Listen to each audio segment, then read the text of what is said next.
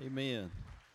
That was a great testimony by Beverly. I want to ask you to keep Beverly in your prayers because she's actually had a little bit of a setback just from a reaction to the radiation, which obviously is oftentimes even as bad as the cancer itself. So she had a couple of seizures this past week from that, but I just ask that you keep her in your prayers.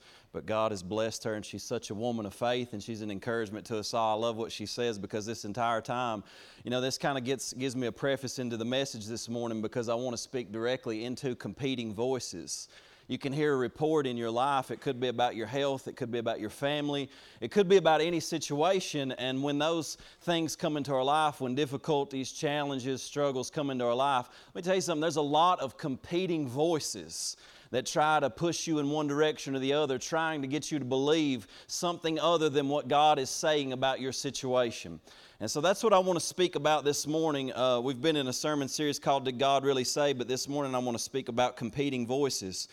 Before I get into that, I want us to pray, and I want to give you just a few announcements before we dive in. The first announcement is we're launching 2 services. We announced this last week, but we're launching 2 services at...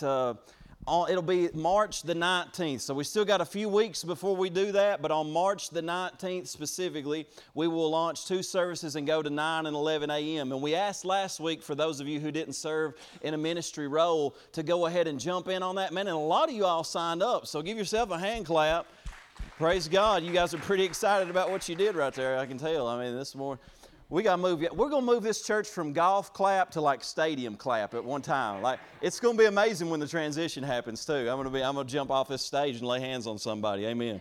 So 9 and 11 on March 19th. And then if you are interested in getting connected with our church, you can let somebody know at the welcome desk, or you can sign up for Next Steps. If you go to our website, cityofhopechurch.org, you can click the Next Steps tab, and it'll take you to a place where you can sign up and let us know. But step 3 will be next Sunday at 1 o'clock. Also, giving statements for last year, 2022. If you gave to our church, you want your giving statements so you can put that in your taxes along with our financial statement from the church. You can get that out at the welcome desk following service.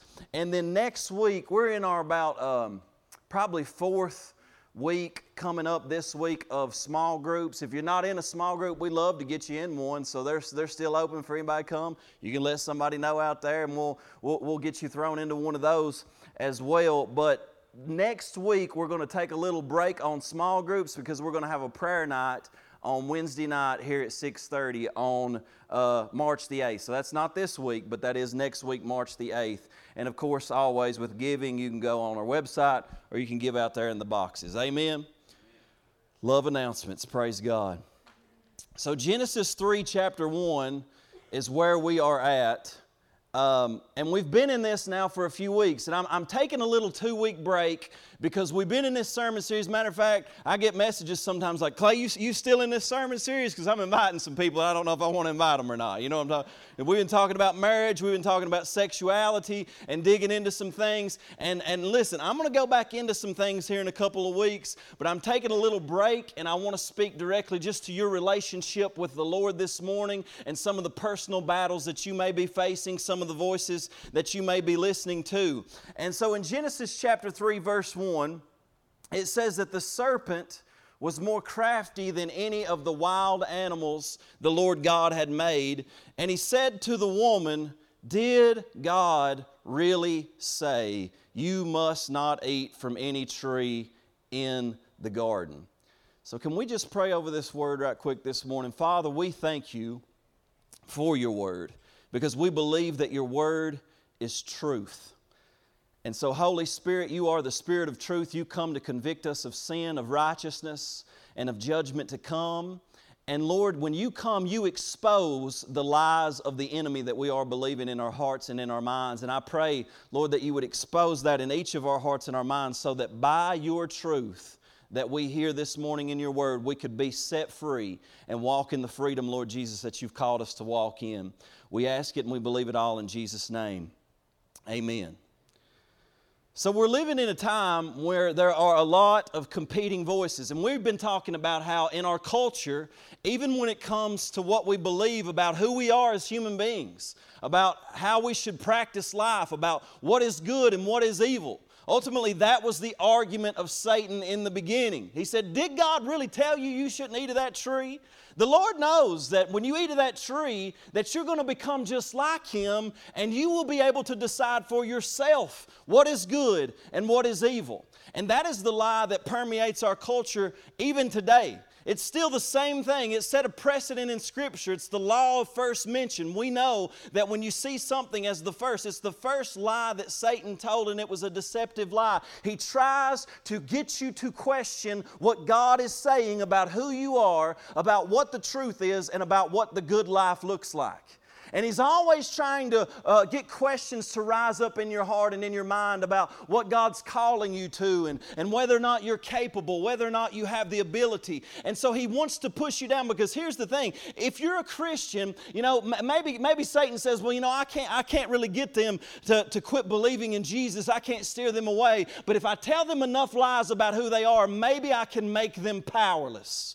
Maybe I can render them ineffective in the kingdom of God. Maybe I can make them so fearful that I quench the Spirit's work in their life so that they don't move forward and reach anybody else. And He is constantly at work in our world. And many of us, when I talk to people, if I just have a conversation with them, they'll open up about what they're going through. They'll open up about what they're feeling. And they will make statements, myself included, but I will make statements, people will make statements, and the statements they are making, I can promise you this, they did not get from their Heavenly Father. So they're listening to another voice, believing that voice, and speaking it and prophesying it over their own lives. And so it's important that we understand, one, what God's Word says, but we've got to ask ourselves, what voices are we listening to? In Genesis 1 through 2, God spoke about 20 different times right out of the gate. And God said, and God said, and God said. And then He kneels down, because I want you to understand something. Humanity began with a face-to-face encounter with Jesus Christ, with God in the Father. And what happens is, God the Father says, let us make man in our own image and after our likeness. And the Scripture says that He knelt down and He blessed them. The word He blessed them, He formed him out of the dust of the earth. He breathed into Adam the breath of life. And when Adam drew his first breath, he looked into the eyes of his Father. And at that point, he had a spirit that was so open to communion with the Father that the only voice that he heard was the Father's voice. So he knew his identity. He knew who he was called to be. He understood that he was a child of the living God, and that he had authority and dominion over the entire earth, and that he had charge over that garden, and that as long as he knew his Father's voice, he could literally make that garden reflect heaven as he reflected the God that he worshiped. He knew that. He knew his identity, but all of a sudden, in the midst of that, in the midst of communing with God, knowing His voice, now having a wife, now having a relationship with not God but just his wife, and cultivating the earth to look like heaven as God's ambassador, another voice slithers in. And in your own life, I'm telling you, there are voices that are slithering in. If you were to take an evaluation, I was just thinking about that song that we were just singing, Your Goodness is Running After Me. Like, how many of you this week had a thought in your head and was just like walking down the road all jolly and said, you know what, God, Your goodness is chasing me down? Most of the time, we don't say stuff like that. Most of the time, we say, golly, another day. Nothing ever goes right. These people always aggravate. We speak the devil's lies out of our mouth. We don't have a biblical mindset. We don't have a biblical worldview. And we go with the current of what the darkness is currently saying in our lives. And we come into agreement with it. And it's a battle. But see, we understand that Satan comes in and he comes to interrupt that worship and that communion between God and man. You know, we've been trying to pray a lot here as a church. One thing, we actually had prayer from 9 to midnight on Friday night. And we were here, and most people be like, man, how you going to pray 3 hours? The Lord Jesus didn't even ask His disciples. He just said, just watch with me 1 hour. You calling people to 3 hours of prayer? It's crazy. But we were in here for 3 hours, and I tell you, for the people that stayed the whole time, we all came to the conclusion at the end, it felt like about 15 minutes. Because the presence of God just settled in here, and we would go and we would pray for one another. But here's the thing, you know what we never said over one another when we were praying, or even when we felt the presence of God? When you sense the presence of God, the voice you don't hear is, you know what, you're a piece of trash. You don't hear that in the presence of God. You don't get filled with the Holy Spirit and moved to go pray for a brother or sister and say, you know what, things are going to get worse. You don't speak that. Why? Because when you're in the presence of God, you hear the voice of God. And His voice is a voice of salvation. It's a voice of redemption. It's a voice of hope. It's a voice of healing. And see, we have the enemy that comes against us because the last thing he wants is for you to be in communion with the Father and hearing the truth of His voice. And you got to be aware of that because God's inviting us all back into the secret place where He says, son, daughter, I need you to hear my voice because I need you to know who you are in this hour, because something that you need to know is the voice you listen to is the voice that is going to define you. The voice you listen to is the voice that is going to define you. Jesus said, my sheep hear my voice. My question to you is, when is the last time you heard His voice speaking to you? Speaking to you about who you are called to be. Because they listen to that voice. Did God really say? Did He really say that about you? Is that really who you are? Did He really say, don't do that? God's holding out on you. God doesn't have your best intentions in mind. If God really loved you, why would this happen this way? And all of these voices start to come in, and they believed it, they accepted it, they sinned. Their lives changed, and the Scripture says they hid from the presence of the Lord. Many people live lives hiding from the presence of the Lord. And the only voices they hear are the voices of culture and the voices of the demonic, because they're never tuned in to the voice of God. In Genesis 3:8 it said, and they heard, notice this, the voice of the Lord God walking in the garden in the cool of the day, and Adam and his wife hid themselves from the presence of the Lord God amongst the trees of the garden. His voice is in His presence. This is why the most important thing that you can do, obviously there's so many practices that are good to benefit the Christian life, right? Coming to church, being in fellowship with believers, worshiping together, hearing the Word of God preached, reading your Bible, all of those things are essential. But we've been talking so much about you taking the Word of God into the secret place, because guess what? Your Father is in the secret place, and it's there that His voice speaks directly to you from His Word, and from that intimate place of prayer with Him. All of a sudden you begin to hear the voice of God speaking over you, and tears fall from your face as you receive your true identity that this world is not labeling you with, because it comes from the voice of your Father. What's keeping you from God's presence? I'm going to tell you something. It ain't the Father's voice. It's the voice of culture. It's the voice of the enemy keeping you out of God's presence, saying somehow that it's not there for you. But all temptation to sin is the temptation to believe a lie or an illusion about reality. Most of the time when we talk about the devil or Satan, and here's the thing, sometimes Christians are like, oh, Clay, you shouldn't talk about the devil and Satan. Let me tell you something. If the Bible talks about it, I'm going to talk about it, and y'all just going to have to get used to it. Because it is my standard of truth. It's what God has given me, and He said, this is my word. Without this, you will crumble. You won't know truth. So the Spirit of truth comes to bear witness with the Word of truth, and that is what transforms our lives, and it gives us a foundation to stand on. When we reject Scripture, we reject the truth of God's voice and God's Word. And so that comes into our lives, and we need that in our lives. Why? Because Satan's primary strategy, you talk about Satan, you think about a horror film, you think about somebody spitting up pea soup and all kinds of demonic, scary stuff. But the most deceptive thing and the primary strategy that Satan uses in your life is simply a thought that sounds true, but is a lie.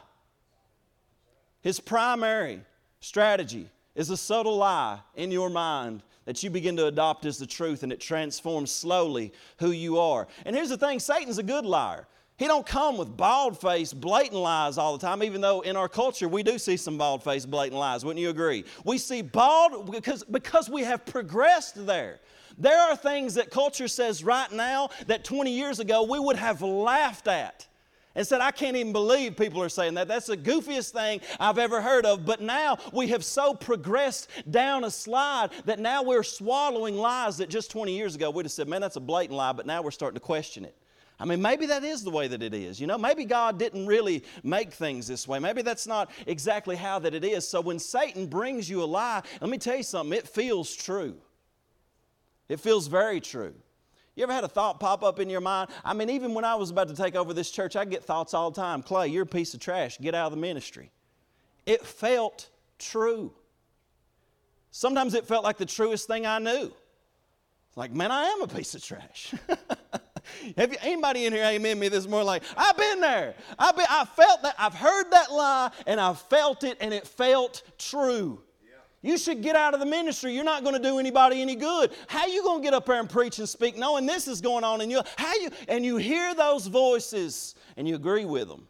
Why? Because they feel true. They feel true, but are they the truth? And the question is, what do you believe is true? Let me give you a few voices that you're going to hear. And there's a lot of voices that you're going to hear in this world, but number one, the first voice that you're going to hear is the voice of accusation. The voice of accusation. Satan in the Hebrew language is actually a title. It's not his name, and you can get different theology, but we could all probably agree that Satan was a fallen angel named Lucifer, light holder, right? And that he manifests himself as an angel of light, Scripture says. When he comes, he doesn't usually like to come with a pitchfork and red horns. He likes to manifest himself as an angel of light so that he deceives you into believing that what he's offering you is true. It sounds good, it feels good, it's wrapped up in love, it's wrapped up in pleasure, it's wrapped up in all of these things. And when he comes, though, he comes as a light holder. But see, his title given to him by God is Satan, which is a title, and it means accuser, the adversary, the opponent, the one who brings an accusation. This is why in Revelation 12:10 it says, "Then I heard a loud voice." Somebody say loud voice. Because sometimes God is trying to speak louder than all the other voices, but you need to understand this. God is not always going to compete with all the voices that you tune into. Sometimes you got to shut some voices off and say, God, I want to hear your voice. And when you tune into it, it becomes the loudest voice in the room. It drowns out every other voice. He said, I heard a loud voice in heaven saying this, "Now salvation and strength and the kingdom of our God and the power of His Christ have come." Notice this, "For the accuser of our brethren who accused them before our God day and night has been cast down." Satan is the accuser of our brethren. He is your accuser, he's my accuser. And he brings accusation against us, and those accusations are meant to confront us in a variety of ways. But see, the enemy's first accusation was actually not against humanity. His first accusation was against God. Did God really say? Can you really trust God? What about what just happened in your life? What about the pain that you've experienced? Can you trust God? I mean, He's let you down this many times. He's not healed you in this situation. You asked for freedom in this and it didn't come. Can you really trust God? Did God really say He was going to do this? And all of a sudden those questions, those thoughts, y'all know exactly what I'm talking about because many of you, you're dealing with it right now. You're dealing with it right now, and he brings an accusation against God's character, against His faithfulness, and whether or not He has the best intentions for you. And then he begins to mock and ridicule His word, so that you'll say, man, that's outdated, that's not for me, that's not good for me, and it slowly brings you into a place of bondage. But see, he's going to accuse God to you, but then he's also going to accuse you to God. And then he's going to accuse you to you. And he's going to say, listen, man, you're not worthy to be, you shouldn't even come to church.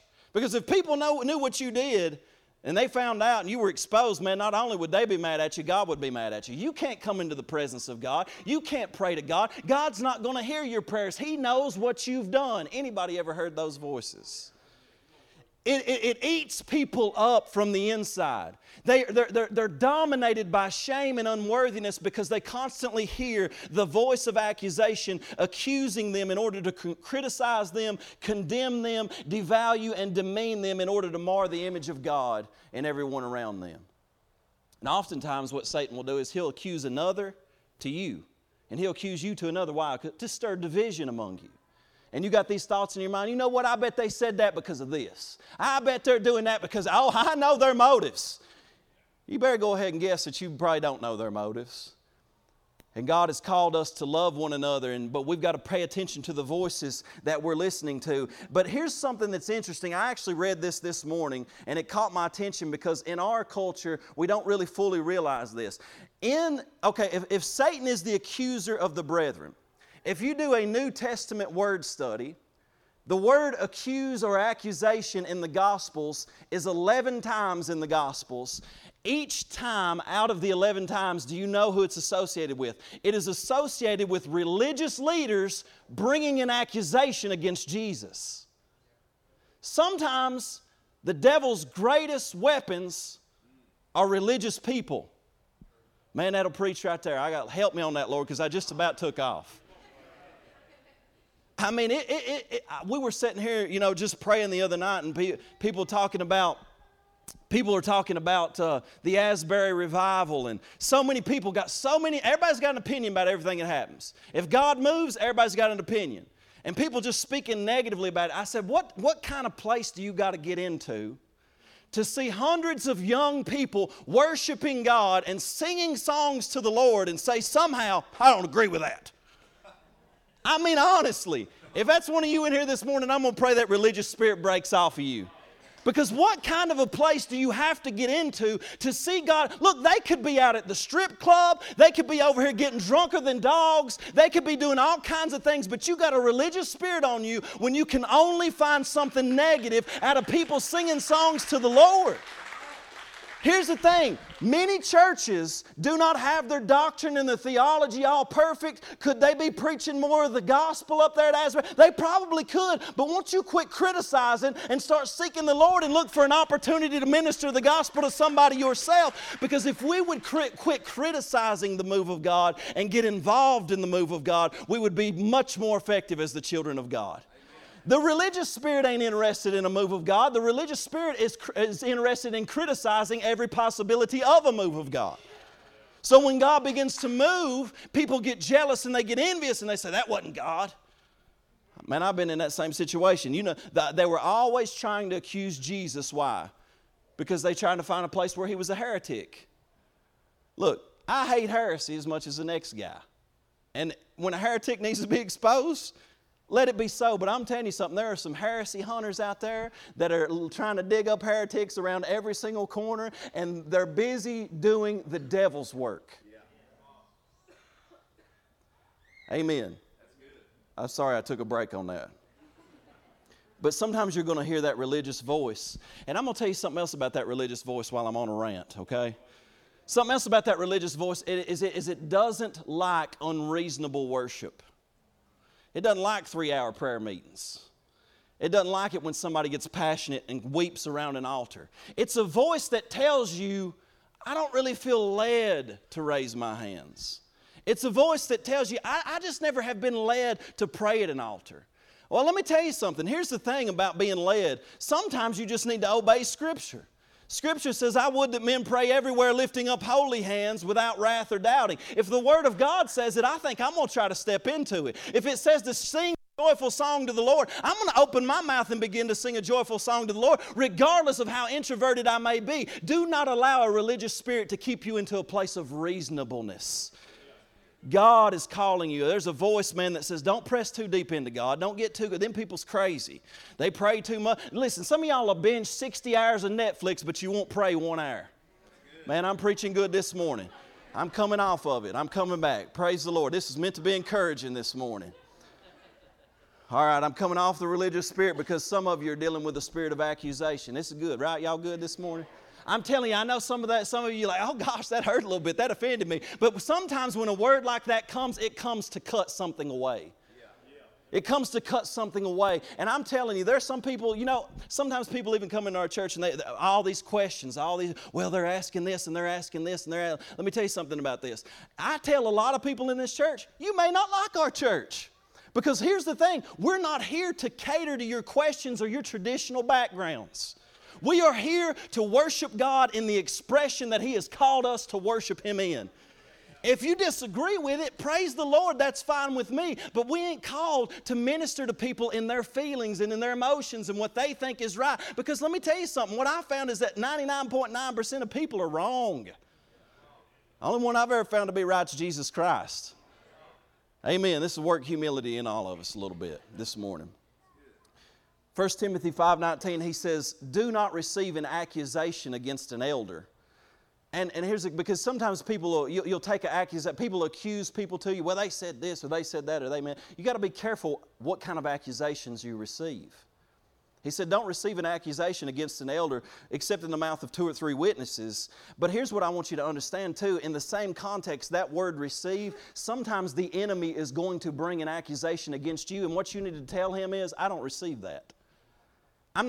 You can tell me what I am today, but that ain't what the Word of... I may feel like that's what I am today, but that's not what the Word of God says that I am. So I'm not receiving that accusation, Satan. I reject that accusation and I put it back to you, because God's voice and our voice is not one of accusation, but it is a voice of reconciliation. Some people feel in the church and outside of the church, when we invite people to church, they say, you know what, I would love to come to church, but I fear God and I know the situation that I'm in, and I know if I come to church, man, the walls will be liable to fall in on me. Maybe, if we were in the old covenant, yeah, maybe God would strike you dead, and in the new covenant, He might. He's got His own prerogative, you know what I'm saying? But here's the thing.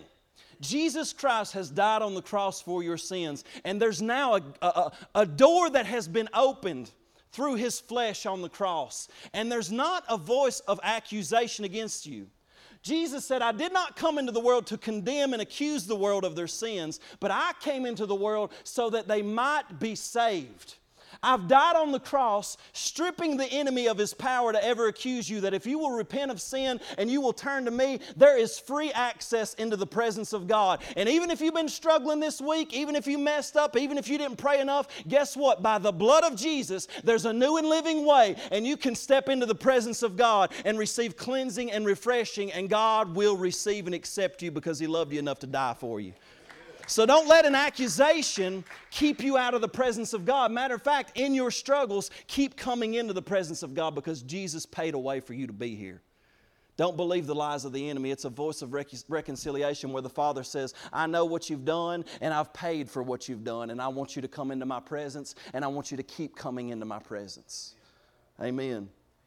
He tells us to put on the breastplate of righteousness. In Zechariah 3, 1 through 4, here's what it says. It says, Then He showed me Joshua the high priest standing before the angel of the Lord, and Satan standing at his right hand to accuse him. So imagine yourself in the presence of the Lord, and Satan just sort of wheels up to your right side. Says, yeah, Lord, I know he's worshiping you, but I got a few things to bring against him. And I love what it says, because the Lord said to Satan, the Lord rebuke you, Satan. The Lord who has chosen Jerusalem rebuke you. Is not this man a burning stick snatched from the fire? In other words, is not this one that may have been walking in the ways that you wanted him to walk in, Satan? But did I not reach in and snatch him from the fire myself?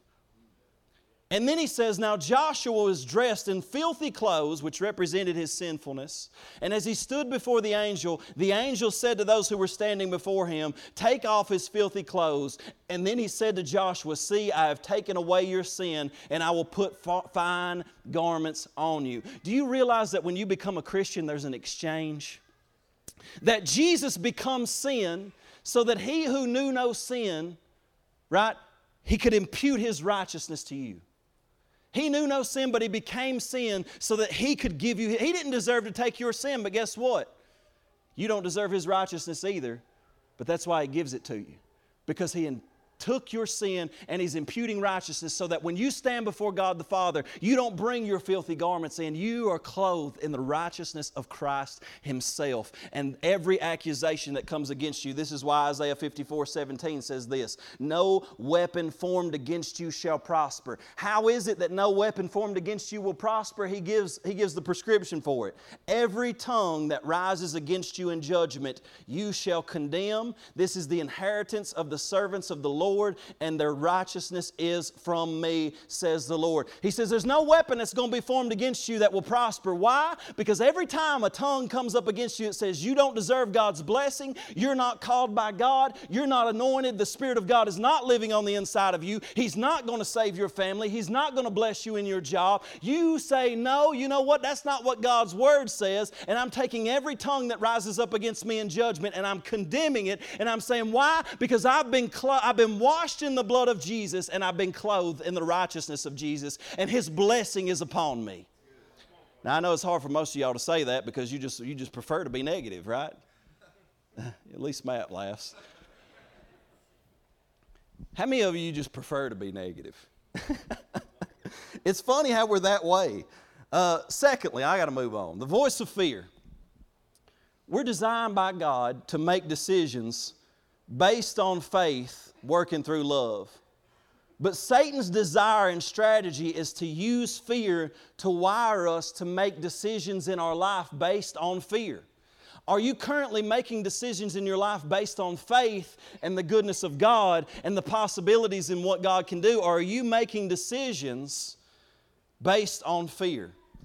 And fear and faith are gates. I heard somebody say this not long ago, but fear and faith are like open doors. Fear and faith, for example, fear is a gateway to the demonic realm. When fear comes into your life, a door opens and you look inside and all you see are the worst possible scenarios. You see death, you see destruction, you see things being taken from you, you see bad things happening, and when you function in fear, you can't step forward in God because you only see the reality of what Satan wants to do. Fear is basically Satan's plans being laid out before you. Fear is a gateway that opens the door to an inferior realm.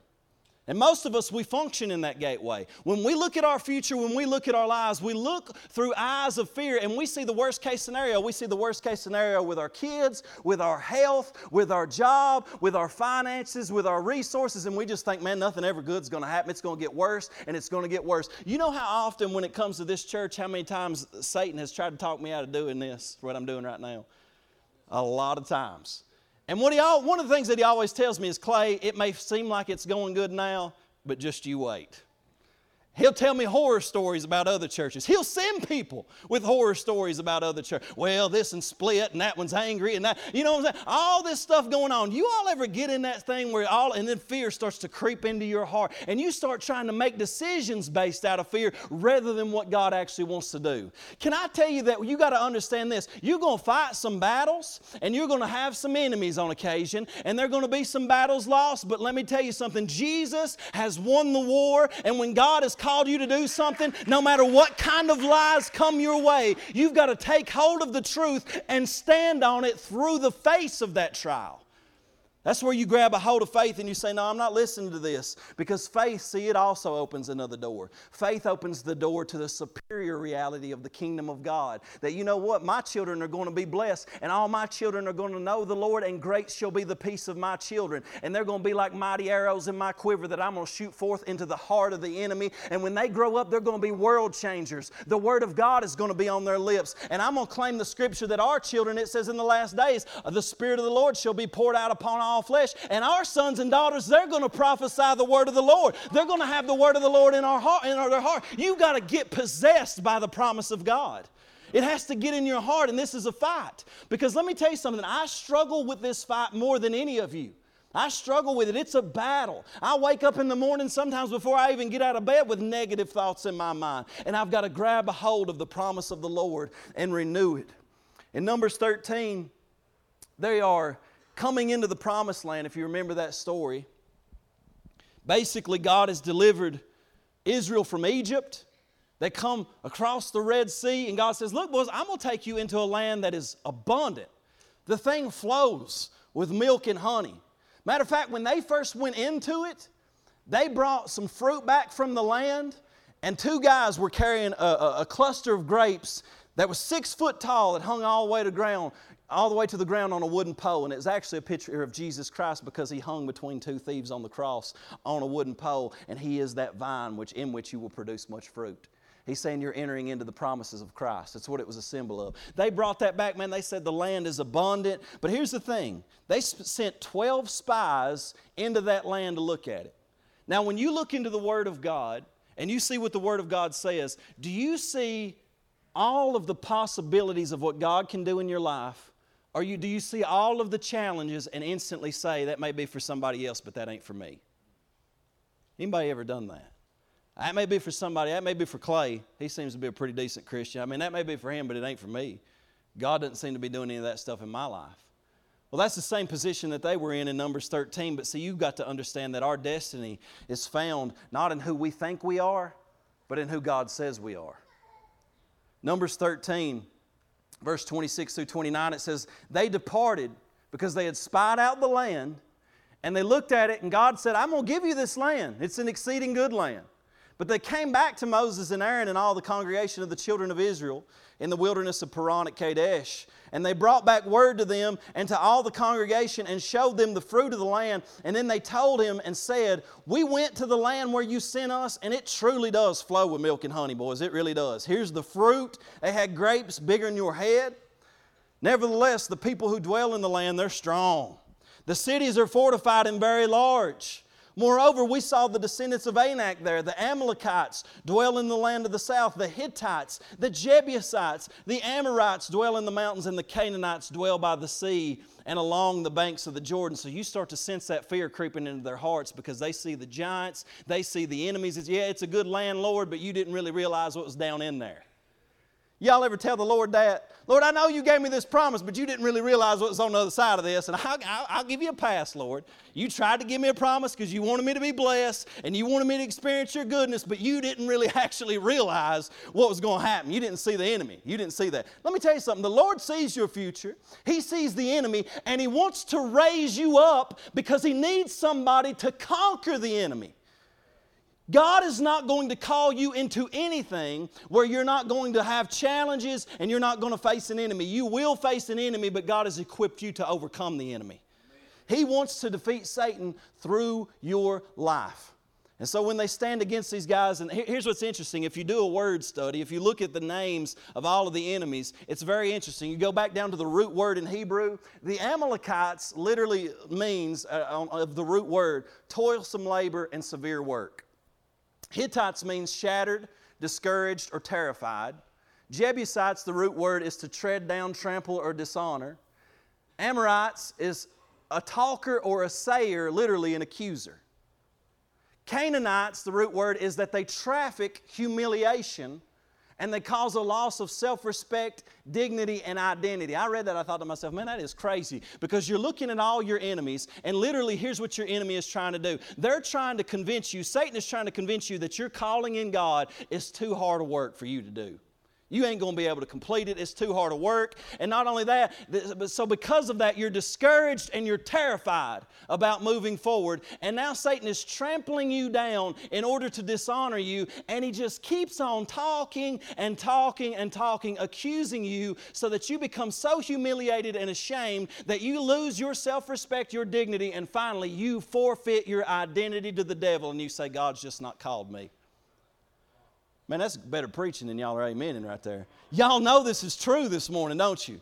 Some of you sitting in that in this seat where you've heard all of these voices coming against you, but I love Caleb because the very next verse, Caleb sees this going on and them hearing these voices, and Caleb stands up and it says in verse 30, he quieted the people before Moses and said, let us go up at once and take possession, for we are well able to overcome it. In other words, he notices that the lies are getting ready to take root, so he says, let's not even think about this, let's not process it, because some of you are too reasonable and some of you spend too much time thinking in logic and not faith. Let's not think about it. Let's just go up at once and possess it. And then all the great men of fact are back here saying, well, I don't know, Caleb. I mean, let's think this through. He's like, what have we got to think through? God has given us a promise. He's told us to take up this land. Let's go because God delights in us and He's with us. I like what it says because it says He silenced the people. Literally, if you read it in the Hebrew, it's almost like He interjected. He said, hush. Shut up. I know that's for many of you, that's like a curse word, so I apologize this morning. But sometimes you need to say hush to your voices. You need to say, shut up. I ain't listening to this. God delights in me. He's called me into this land. This is my calling. This is what He's moving me into. He's saying hush with that negative talk, but in verse 31 it says the men who had gone up with him said, we're not able to go up against the people. They're stronger than we. And they gave the children of Israel a bad report of the land which they had spied out, saying, the land which we have gone as spies is a land that devours its inhabitants. And all the people whom we saw in it are men of great stature. There we saw the giants. The descendants of Anak came from the giants, and we were like grasshoppers in our own sight, and so we were in their sight. Literally, they saw themselves as grasshoppers. They put a label on themselves as grasshopper. You ever put a label on yourself? I've done this. This is something at the beginning of the year that the Lord really began to deal with me about. Like even sometimes I will say, and y'all have heard me say this a lot, well, I'm just introverted. Y'all ever said that? The Lord spoke to me about that. He said, Clay, you need to quit saying that so much because really that's not who you are. It's just who you've believed that you are. And you've actually talked yourself out of doing a whole lot and being kind around people and being energetic around people because you've told yourself for so many years that you're just introverted. And I said, Lord, shut up. I'm trying to stay this way. I mean, Lord, sometimes I prefer to be negative. You know what I'm saying? I just like to wallow in self-pity. Any of y'all ever told the Lord that? Lord, I'm trying to stay over here in victimhood. I don't want to, Lord, if I'm not introverted, that puts more responsibility on me to even engage with more people, and I don't want to do that. That will preach. Let me tell you, many of you, you're not who you think you are. It's just who you've become because you've believed it so long. You're not who you think you are. It's just who you've become because you've believed it so long. And God wants to speak another word to you and say, this is not who you are. You're capable of far more. You need to start labeling yourself, not how you see yourself, not how the world sees you, not how you measure yourself up against the giants in your life and put a label of we ain't nothing but grasshoppers. No, Caleb was saying we're the children of God. We've got a promise of God. The Lord is with us. We're mighty men of valor. We have the power of God in our hands to go up against any enemy that comes against us. See, neuroscientists, there's all kinds of studies coming out about the brain more and more every day. But neuroscientists are saying that the majority of your inner consciousness is actually negative self-talk. You got an inner critic that basically just constantly putting you down all day long and telling you all the worst case scenarios and how you ain't going to make it. And honestly, what happens is because we have that inner critic, we create a filtering system that if somebody actually says something good to us, we reject it because it doesn't fit into our negative narrative about ourselves. We could hear somebody come up to us with an encouraging word and say, you know what? You're an amazing person. You got kindness in your heart and God's using you. When you speak, people listen. And it's going to impact the world if you would just rise up in the call-in on you and you're like, I just don't believe that. I just don't think that's who I am. Y'all know this is good this morning. See, our mindset will either drive us forward or it's going to push us back. One person said a mindset is this: it's an attitude or a cluster of thoughts with attached information and emotions that generate a particular perception. They shape how you see and interact with the world. They can catapult you forward, allowing you to achieve your dreams, or put you in reverse drive if you are not careful. A mindset is therefore a significant mental resource and source of power. Your mindsets set your expectation levels, which will either be positive or negative. And this is why, one of the reasons why, Paul says over and over again in Ephesians 4:23, he says you need to be renewed in the spirit of your mind. You put that verse up for me. You need to be renewed in the spirit of your mind. That's the general direction of your thought life. This is why he says when you're engaging in spiritual warfare in 2 Corinthians 10, he says the weapons of our warfare are not natural weapons. We're not fighting with swords and shotguns or whatever else. He said, but they're not carnal, but they're mighty in God for pulling down strongholds. And what they do is they cast down arguments and logical reasoning in our minds that exalts itself against the knowledge of God, and it brings every thought captive to the obedience of Christ. If you want to do spiritual warfare, instead of hollering so much at demons, which I'm sure is a fine thing, but instead of doing so much of that, what you need to do is pay attention to the thoughts that you are thinking. Pull down arguments and reasonings that are exalting themselves against what God is actually saying you are called to do. Who God is actually saying you are called to be. That's why Romans 12:2, Paul says it again. Don't be conformed to this world, but be transformed by what? The renewing of your mind. You can think what you choose to think. What voice are you listening to is the question. What are you feeding yourself? You can choose to think what you want to think. Your mind is under the direction of your will. But will you actively renew your mind so that you can experience the transformation? There's no limit to the transformation you can experience in God, because there's no limit to the renewal of your mind and what you're willing to cast out of your thought life and bring into your thought life by the truth of God's Word. The renewed mind sees the world as Jesus sees the world. See, Joshua and Caleb, they end up coming to a place where all these people are complaining. They want to go back to Egypt. They say, boys, I can't believe you brought us out here. And in chapter 14, verse 9, he tells them, he says, or verse 8, he says, if the Lord delights in us, then He will bring us into this land and give it to us, a land which flows with milk and honey. Only do not rebel against the Lord, nor fear the people of the land, for they are our bread. Their protection has departed from them, and the Lord is with us. Do not fear them. But guess what? All the congregation said, stone them boys. Isn't it funny how like the people who say the most positive things and are the most faith-filled are the people that people want to stone? We don't want to hear that positive stuff. We don't want to believe God to do good things around here. It's been bad for years, and we believe it's going to stay that way. I mean, isn't it funny? And you may say, well, I don't say that stuff. Yeah, but you believe it in your heart. He said, they are our bread. Faith enables us to see challenges as nourishment. Let me give you this last voice, the voice of hopelessness.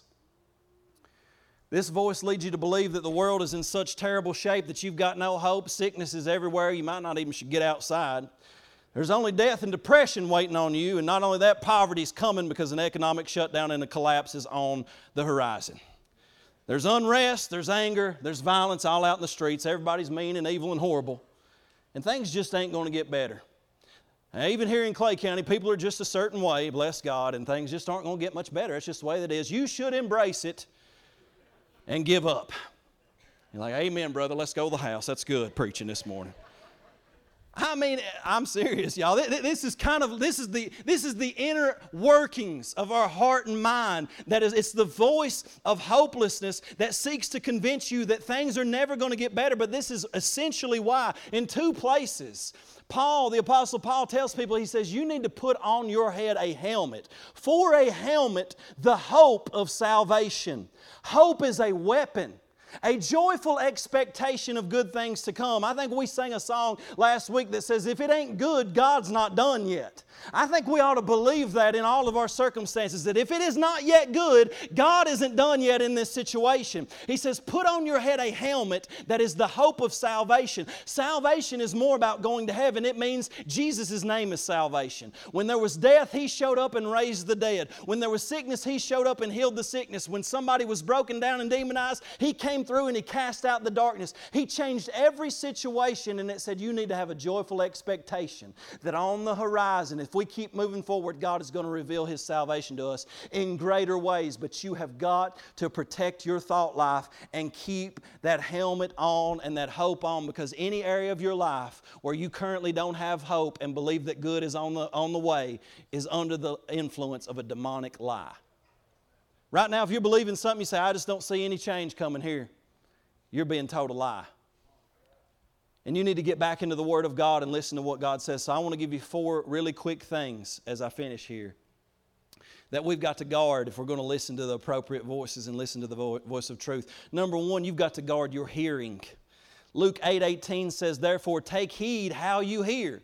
I read that, I'm like, what? Take heed how you hear? I mean, if something is around me, I'm just going to hear it. My ears work, don't they, Lord?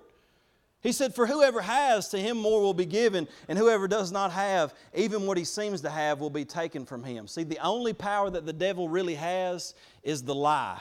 And the enemy is using your situations and your circumstances to tell you lies. You'll never have enough. You'll never be enough. God will never use you. Things aren't going to get better in this situation. Your kids are wild. They ain't ever going to be saved. All of these lies are coming in there, and he's trying to convince you this. And you need to take heed how you hear.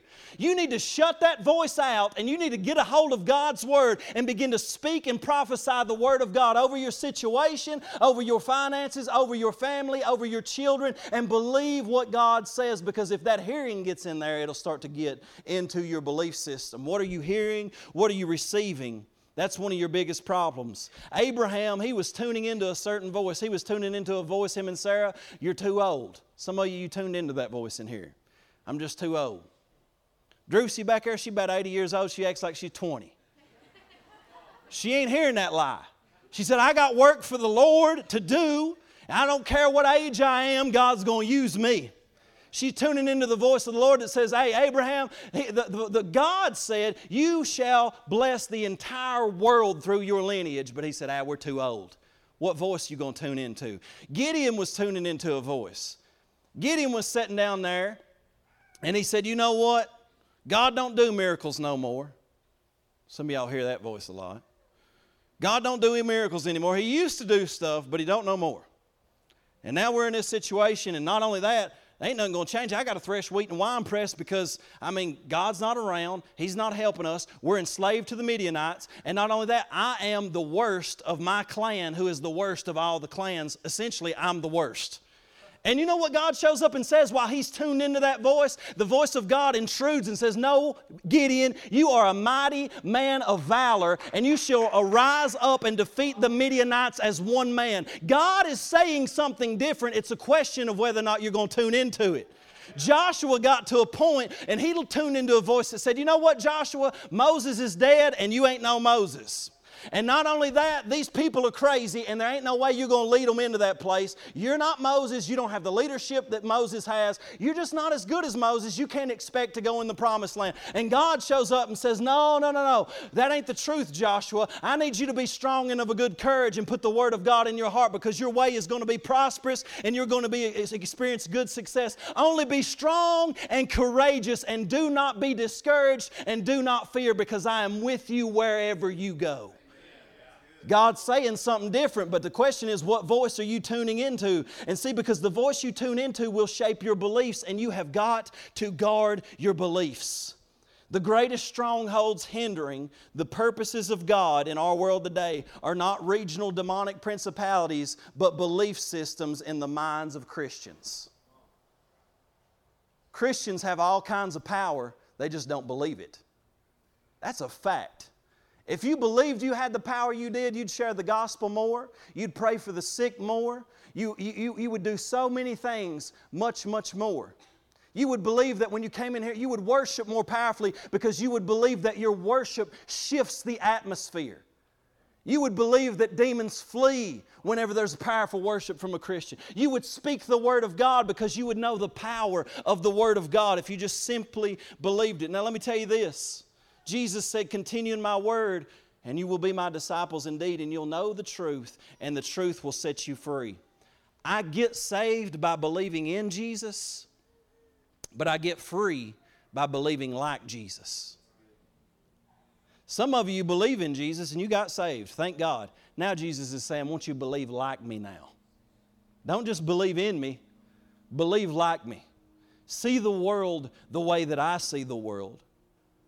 Believe that the Spirit of God is upon you the same way the Spirit of God was upon me because you are my Christians, my little anointed ones. You have received an anointing. Change the way you think and begin to believe. Can you surrender your beliefs that you're inferior to others? Can you surrender your belief this morning that something's just wrong with you?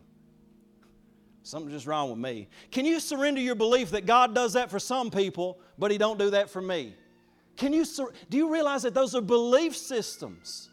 And you've got to push back against those beliefs. Can you surrender your belief that I'll never be adequate, I'll never be equipped, God will never be able to use me? Your feelings do not validate the truth. They just validate what you believe is true. Let me tell you something. As Christians, we don't go based on our feelings. We go based on faith in the Word of God. And that's why, thirdly, when you start to believe something, it impacts your words. And James 3 says, if you control your words, you will control your life. Whatever you want to see in your world, talk more about it. You want to be more tired? Just keep saying, man, I'm tired. You want to see more attacks of the devil? Say, well, the devil just keeps attacking me. You want to walk into more sickness? Just keep saying, well, I can't shake this sickness.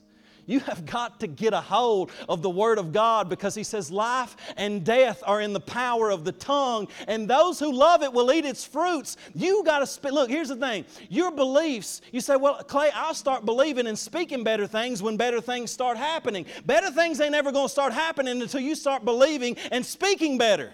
You got to let your faith rise above your current circumstances. You got to let your words rise above your current circumstances. You got to say, I got Jesus Christ who died on the cross for me, and I got a healed body, I got a strong mind, I'm not tired, I'm strong, and God is going to use me to bring about change in my family, in this community, and today's going to be a good day. God's going to show up.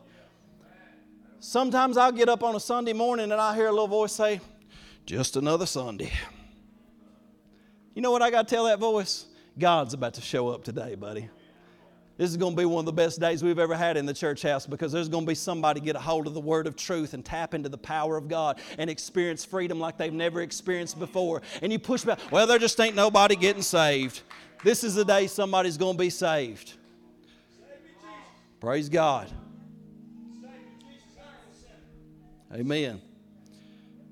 Ephesians 4:29 says, let no corrupt word proceed out of your mouth, but what is good for necessary edification, that it may impart grace to the hearers. See, he says, don't let stuff proceed out of your mouth that's going to tear down, but let stuff come out of your mouth that's going to build people up. And grace is God's empowerment. It's going to empower them to do what God has called them to do. Both the devil and God need our words to accomplish their will. Amen. Who are you going to use your words for? Here's my last one, I'm going to quit. Attitude. And this is probably, maybe I've shared with you before, this is my biggest spiritual problem right here. I can get into a bad attitude sometimes. But you know, I can choose to be a victim. I can choose to complain and be ungrateful. I can choose to worry or stay depressed or downcast. Or I can begin to move into the peace and joy that Jesus has purchased for me. Psalm 2:4, there was a guy I was listening to here recently. The Lord just, I got to listen to him, I should say. And he was a nut. This guy was crazy in a good way. But he read this scripture in Psalm 2:4, and he said, he who sits in the heavens shall laugh. And what he was talking about, if you read the context of this psalm, the enemy is making plans. And he's concocting all these schemes against the Lord and His anointed and His people. And you know what it says? It says the Lord looks back and He sits in heaven and He just goes, that's hilarious, devil. That's a good one. And then He said, you know what? Here's the thing. That voice that comes to you and it says, you're just not going to have enough. Why don't you just go ahead and laugh at that? God's laughing at that. He's getting a good chuckle out of that. Oh, well, God's not going to use you. He's not anointed you. Why don't you go ahead and just laugh at that? Because God wants you to come into such a place of joy that even when the enemy speaks, it is so unbelievable and such a clear and blatant lie against who you know you are in God. You've got no other response but to respond in joy and respond in peace and literally laugh at the lies of the enemy.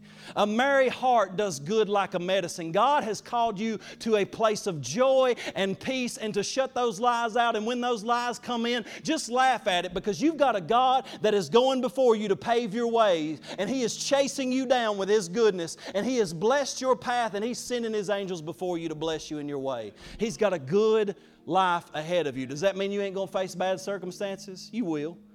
But God's with you wherever you go.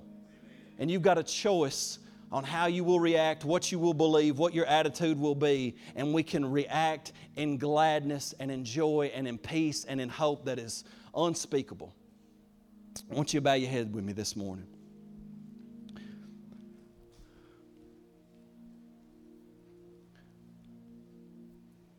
If you're here this morning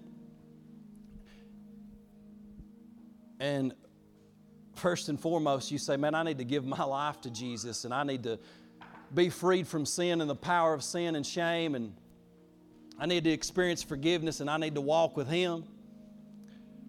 Won't you just take an opportunity right now to respond to the Lord if you feel Him tugging on your heart? If that's you, I want to pray with you.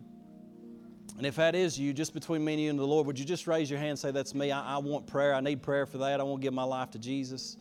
I see a few hands here this morning. So we want to pray for you guys. Matter of fact, as we worship, I want you to come up in just a minute.